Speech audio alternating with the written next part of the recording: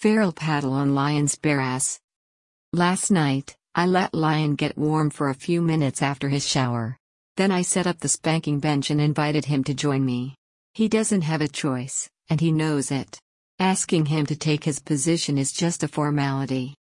This was his first real punishment in a while.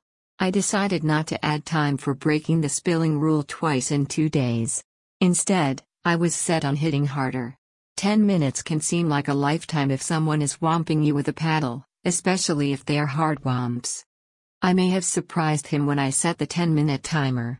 Of course, he knows I don't have to stop then. I swat until I feel I've made my point. Sometimes I do it a little beyond making my point. In either case, he certainly knows he's been punished. The first few swats are always to wake his buns up. I don't go full force right off the bat. He wouldn't be able to handle that. He needs time to adjust.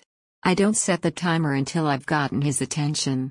It's best if he has the full 10 minutes of harder swats. Well, I think it's best. He may disagree. Spanking spoon on lion's bare butt. I alternated between a bloodwood ferrule and a rubber strap in the beginning. Truth be told, it was mostly the ferrule. For the most part, they were slow swats. I didn't do rapid fire much. I threw in some hard swats now and then. About halfway through, there were more hard swats than not. Toward the end, I switched to the paddle shaped like a spoon. I think it has the best chance at causing memorable swats. I wasn't necessarily trying to bruise him. I've given up on that goal. His hide is too tough. But he was bleeding quite a bit. It wasn't splattering as it sometimes does, but I had to put the towel on the bed when I was done. I just changed the sheets, and I didn't want him bleeding all over them. I know he felt it last night. This morning he said it didn't. Then he sat in his desk chair. That was a different story. When he moves, he feels sore spots.